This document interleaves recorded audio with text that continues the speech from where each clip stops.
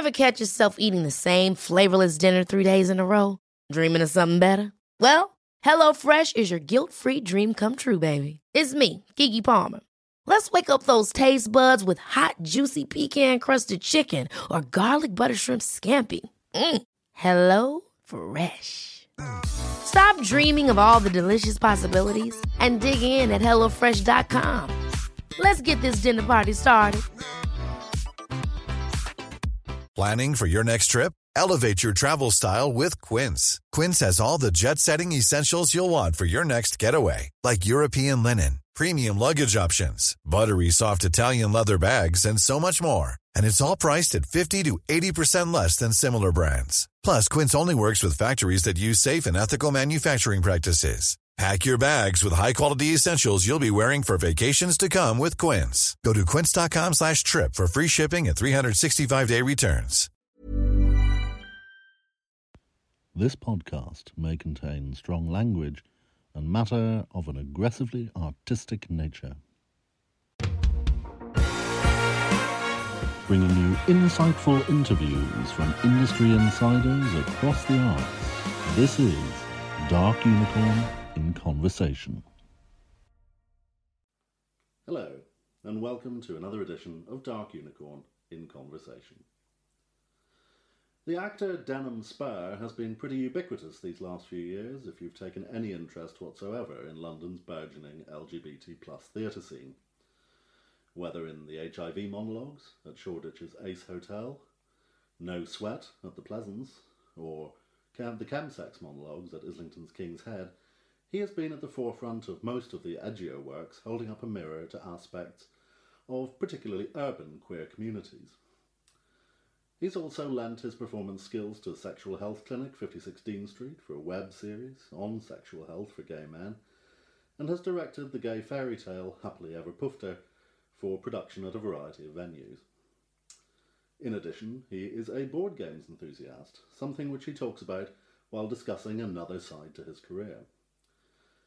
This interview was recorded at the end of May, before the ending of Denham's relationship with his then partner.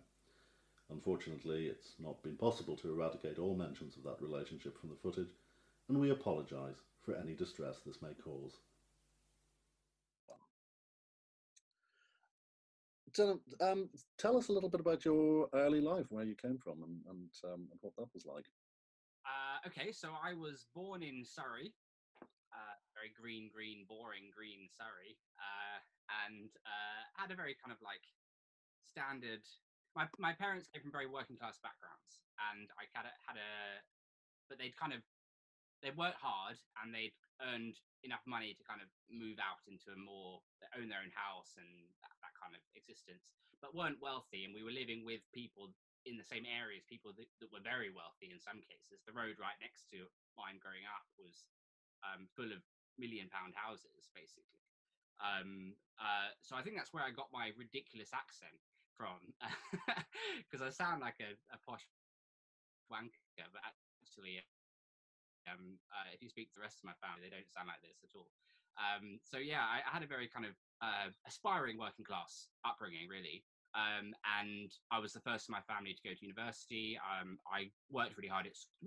Fortunately, was naturally quite intelligent, which helped. And then got into a really, really good A-level school, which is called Wilson's. It's one of the best comprehensive A-level schools in the country.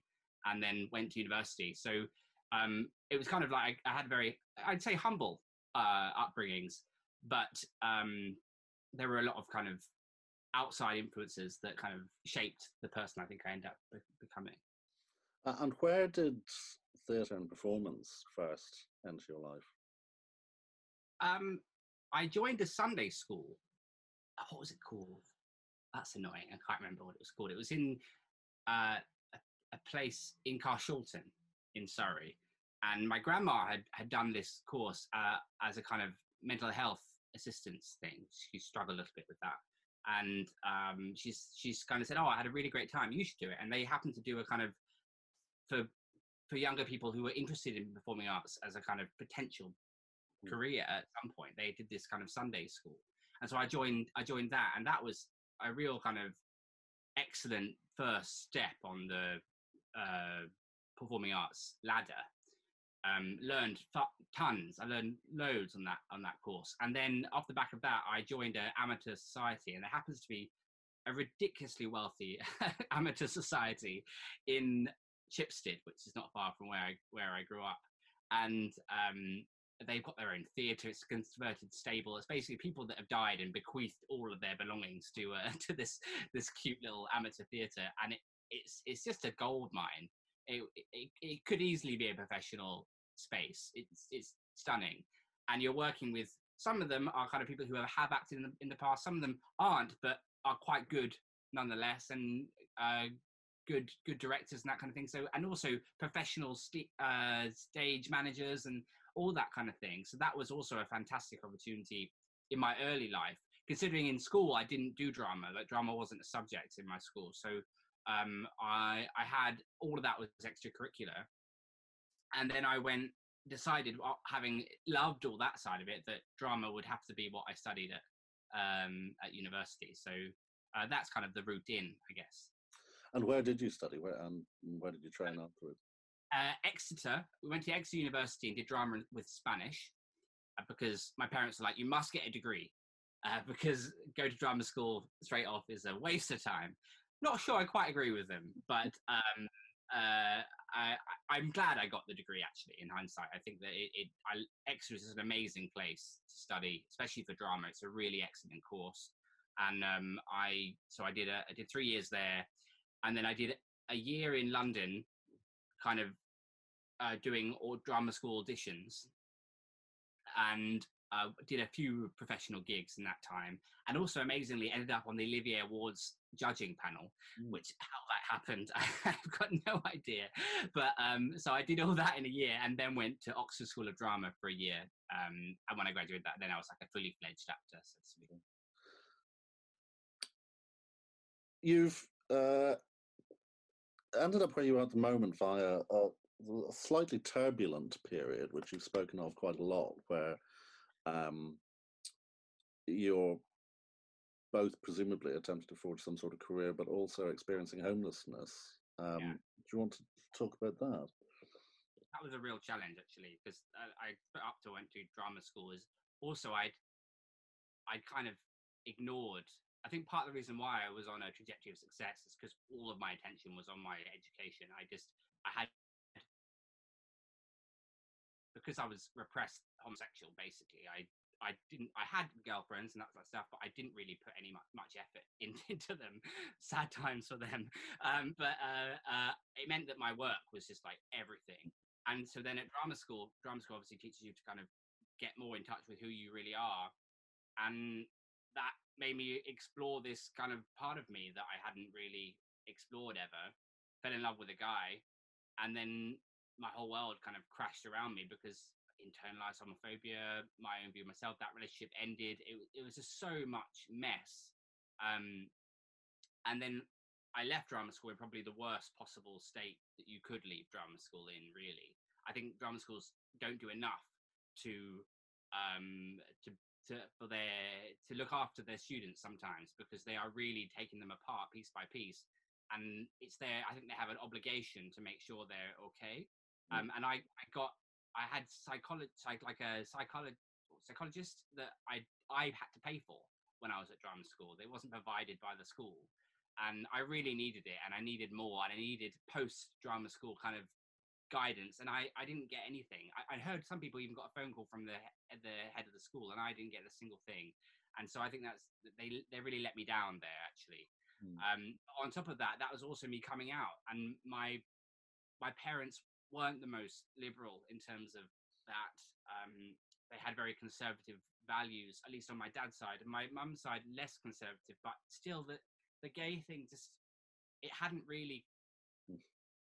wasn't really part of their world. And I think then they saw, because of that view, they saw me then immediately, they expected the worst, I think, because my uncle actually had died of AIDS, and I never knew. I was told he died of cancer, but I found out later that he died of AIDS, which I just thought was a complete travesty that I'd never been let in on that. That there was an opportunity there for me to understand myself a bit better, I think, and I was never let in on that.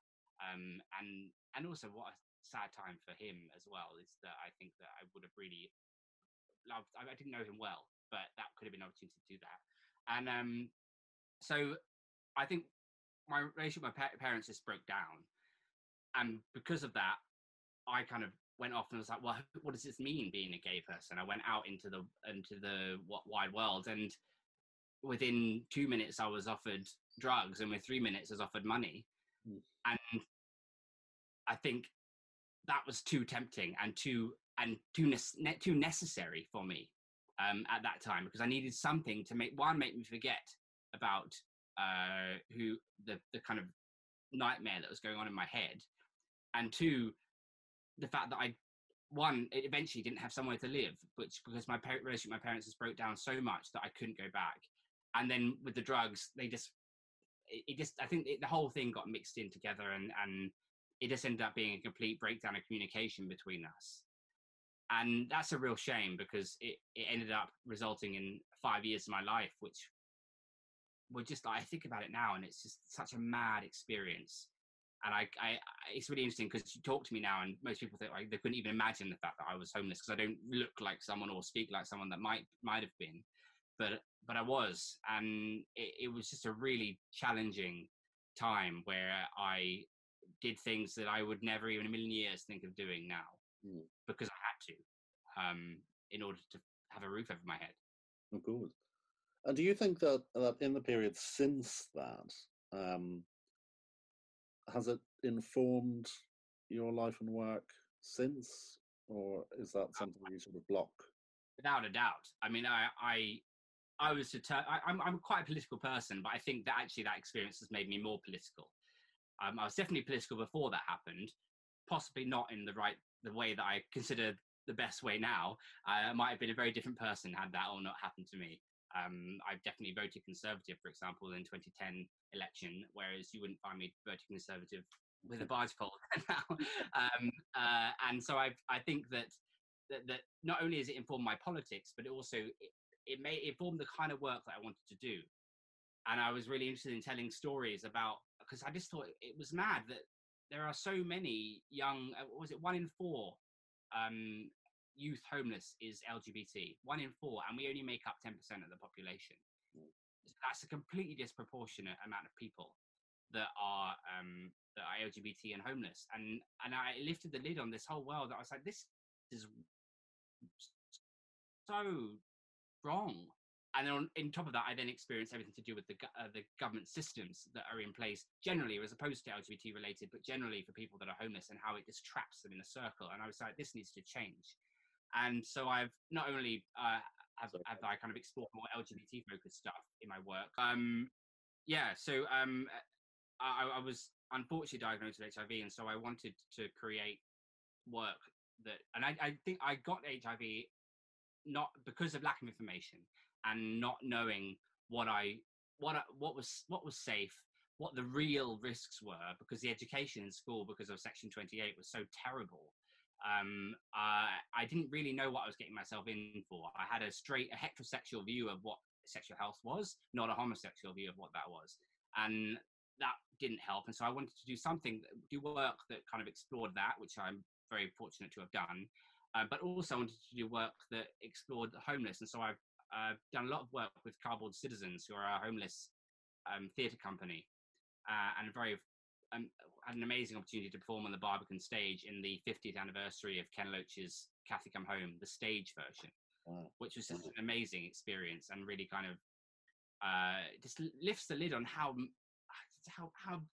awful it is that in a country of the kind of wealth that we have in this country, that any individual has to be homeless, because they don't. And you could change it within a month if you had the willpower to do so. So yeah, it has definitely informed my work a lot, and I'm very lucky to have worked with some really inspiring people who are also doing similar work. Do you consider then your work in theatre to be as much activism as acting, I suppose? Yeah, I think I also realised that was where my career was asking me to go. It was almost like it was telling me that that's where I needed to be in terms of where the jobs were. I think had the homeless thing and everything else not happened, I think I would have had a very different type of career. I could have got other kind of work. But when you look, like I see pictures of me back in the homeless days, and I didn't look well. And so you're going to be playing people that don't look well. And also you end up meeting people, in the circles you move in, you meet people that are exploring similar issues, and if you're as vocal about it as I am on social media, which I decided was a really important thing to do, because so few people are, even so if it's 1 in 4 LGBT people that are in the homeless sector, then I think there's clearly so few LGBT people that are brave enough to speak about it. And I don't think that gives me a badge of honor, but I think that it's an important thing. And I have the strength to do that, so I should. And because of that, that's also, people have reached out to me. The last job I did, for example, was called No Sweat, and that was set in a sauna.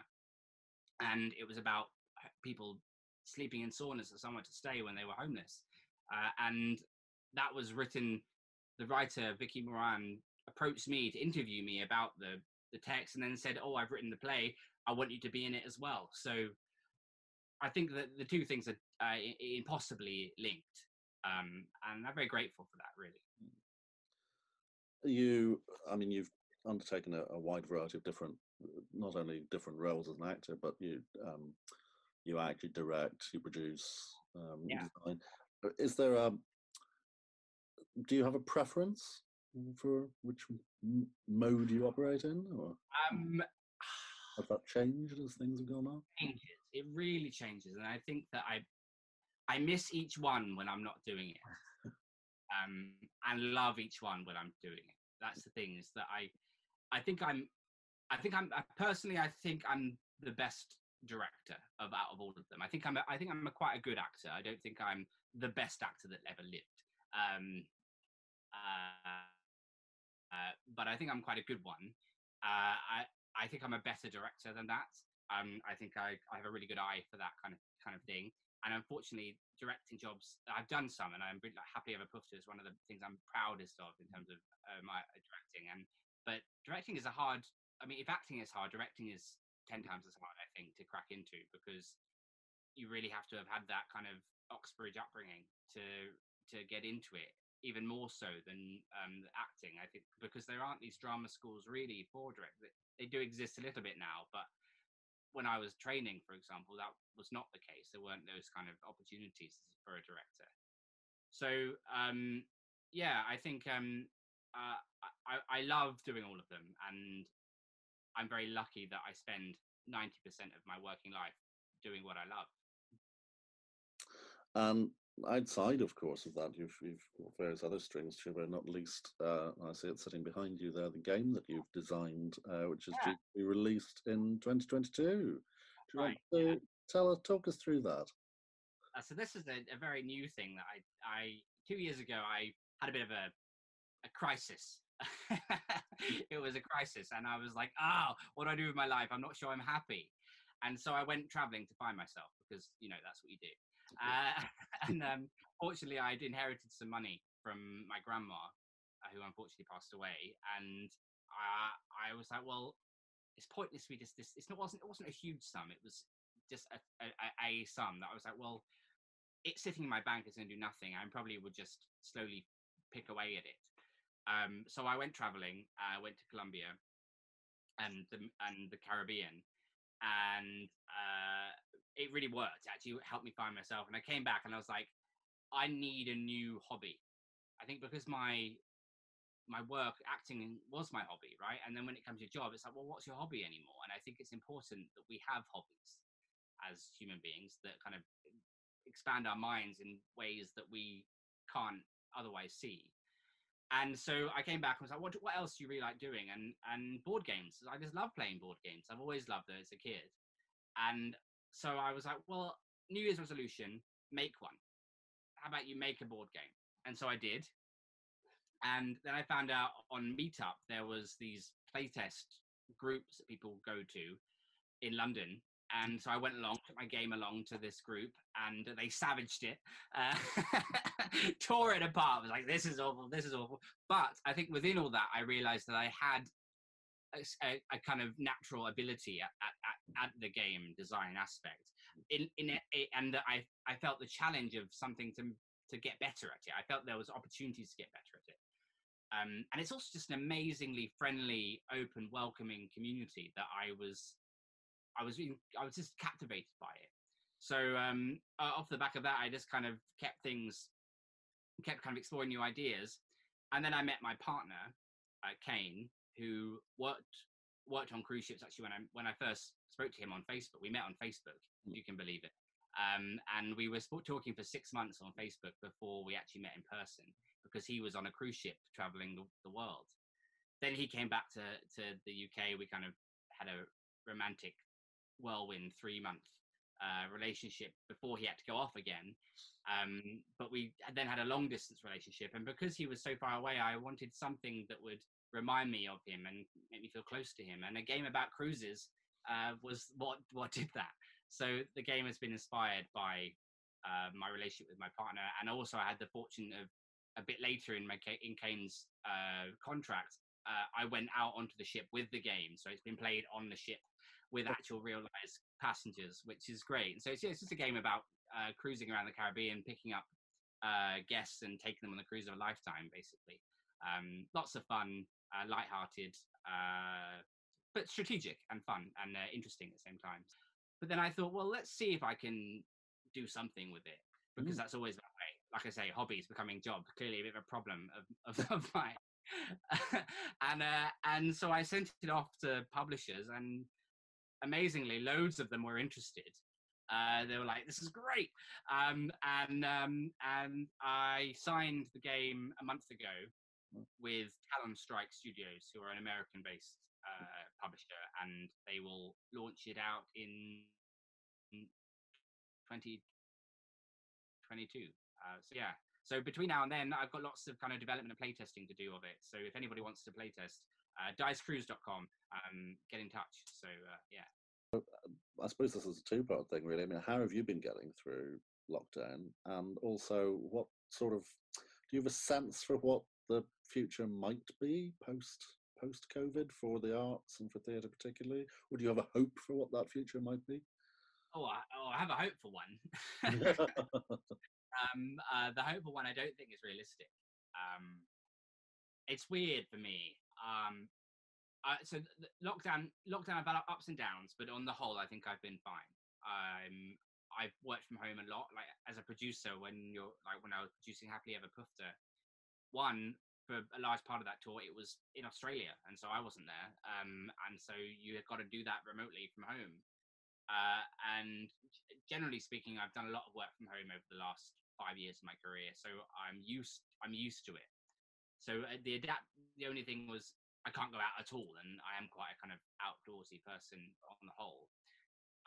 So that took I had a bit of ups and downs, and I've had some moments where I just kind of end up just being like, I just need to zone out and sit in bed all day long.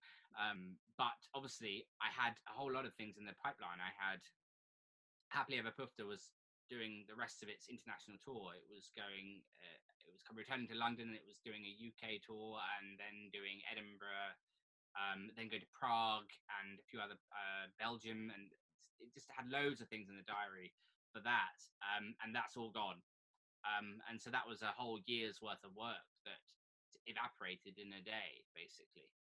So that was terrifying financially, and unfortunately, again, the government's self-employed thing hasn't. My partner and I haven't qualified for it because there's so many holes in it still.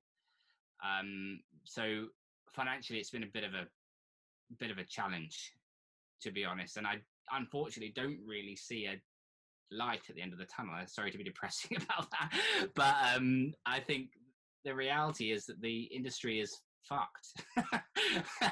At least for the time being. I don't see a safe version of the industry that enables it to open, and that we have to adapt, basically, is what we have to do. We have to find new ways of telling our stories, and that probably means a shift out of live theatre, at least live theatre that isn't in open spaces. I think open spaces live theatre could be a new, like there could be a big boom of that, and that would be interesting how that works.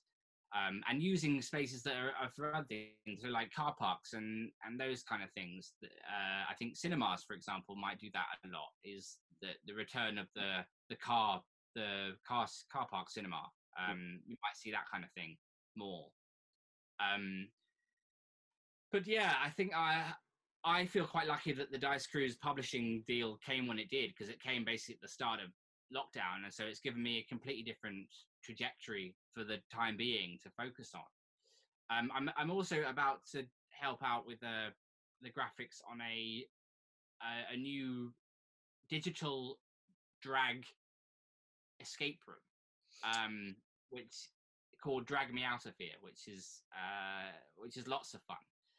So that's I'm going to be kind of getting involved with over the next few months. So that's another thing performatively that I'm kind of able to, and there'll be live presenters, but it's all done via Zoom. So I think we're going to have to explore more options like that.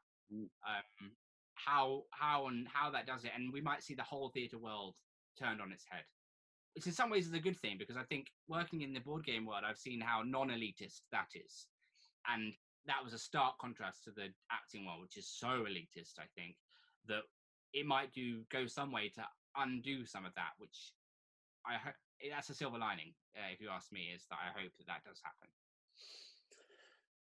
I think it'll certainly be an interesting 6 to 12 months, really, seeing how it goes. I agree with an awful lot of what you've said about that. I think that's it'll be interesting to see how it plays out.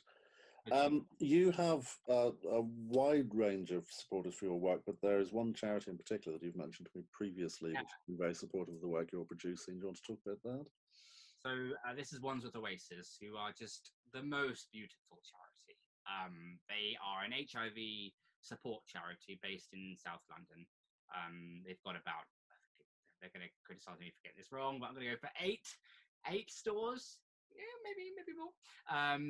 Which are just great. And you go in there and you can find the most wonderful things if you're just interested in finding stuff in charity. It's a real eclectic mix of stuff, that not your traditional charity shops, basically.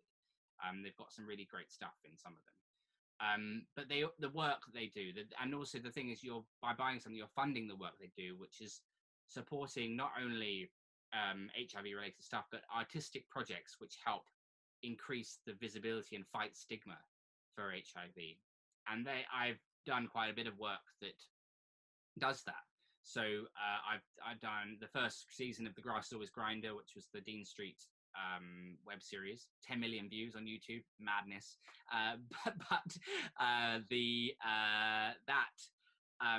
That was part funded by Wandsworth Oasis, the first season, which is fantastic. And then Happily Ever Pufta also has an HIV kind of stigma reducing message, and they've helped fund that as well.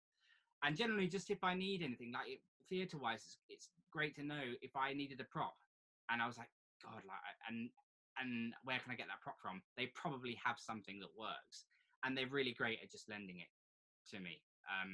Which, when you're a kind of struggling creative that's being a director or producer is hard work if you haven't got the financial kind of backing, which I just don't have. So the support of Wandsworth Oasis has been invaluable. And Richard Aldridge, who is kind of my main port of contact there, is just an absolute diamond. So yeah. Well, there will be more information for that down below as well in the description on whatever platform you're watching this on.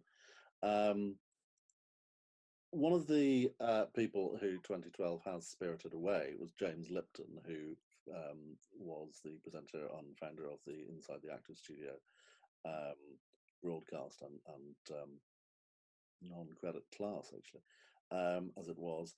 He liked to finish off the main part of his interviews with 10 sort of rapid-fire questions, which he had taken from elsewhere. It originally goes back to Proust, although I don't think Proust asked all of these. So I'm just going to rattle through those and see what you think. What's your favourite word? Indefatigable. And your least favourite word? Moist. Now, this question you can take whatever way you like. What turns you on? Oh. Politics, is that really really boring? No, that's okay. Somebody with a strong political mind, I think. And what turns you off? God, this quickfire thing's not working out too good, is it? Turns me off. Brussels sprouts. What sound or noise do you love? What sound or noise do I love? The sound of the violin is just stunning. And what sound or noise do you hate? The sound of the birds outside my window in the morning. What's your favourite swear word? I think probably fuck. What profession other than your own would you like to attempt? I would love to be a politician, actually, which probably is insanity at the moment. But yeah, I would. I think I would love to represent and help make a difference in the world in some way. And if that was a politician or human rights lawyer or something like that, that'd be great. And what profession would you absolutely not want to do? I don't think there's many. I'd be interested in try. I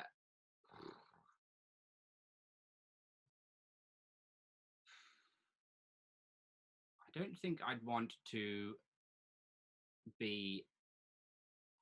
I don't really want to work in supermarkets. Really, I mean, needs must, right? But yeah, I feel much pity for the key workers which are working in supermarkets right now because it's horrible work and you have to do it. And everyone else is sitting on there doing fuck all. So, yeah. The last question, which just takes out any of your whatever your personal beliefs may or may not be on the topic, but if it were to transpire that heaven existed, what would you want to hear said to you when you arrive? What would I want to hear said to me? Ooh.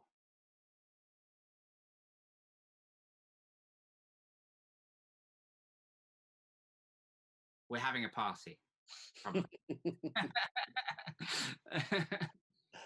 Well, that answers the questions I had, but we've had a few sent in. If you don't mind taking a few short ones here.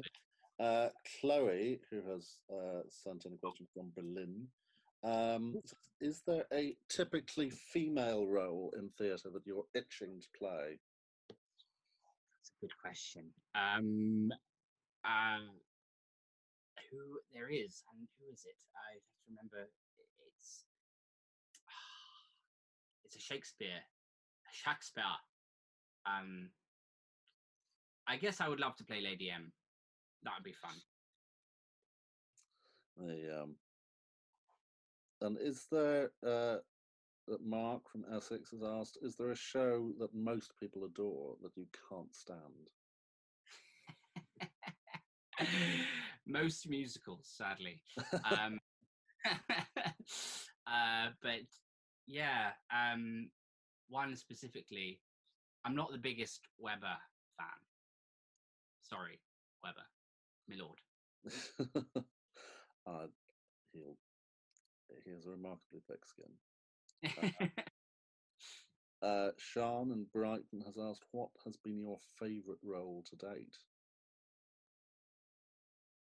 Favourite? So I had the pleasure of playing Mercutio in Romeo and Juliet, and it was an immersive production on an island in the Thames. And it was just exactly, I had the best relationship with the director, and it was a great team, and I was able to explore the role and in a way that I think just nailed it, and that was just a really shining moment, I think, for me in my career. Timothy in Cardiff has said, as a young director myself, I've been told that asking questions of your actors and the text is key. aside from anything specific to that play, what do you think is the most important question an actor can be asked in the rehearsal process? Oh, okay. So I would say that how does that make you feel, and what are you going to do about it? Those two questions are connected, I think. Is that really understanding how something makes you feel and what you're going to do about it is, I think, a really important questions, plural, to know. And finally, Barry in North London says, what are you most proud of in both your professional and your personal life? Most proud of? I just feel so lucky to have so many things that I'm proud of. I mean, I'm super proud of this. But I think I'm most proud of my friendships, actually. I mean, that sounds like a shit answer because I'm ignoring all work. But I've got some really wonderful friends, and I'm most proud of them. Denham Spur, thank you very much indeed. Oh, thank you.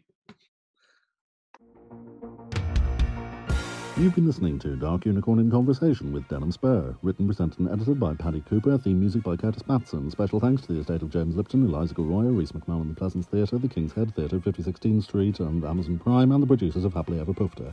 The show was executive produced for Dark Unicorn Productions Limited by Eleanor Stoughton.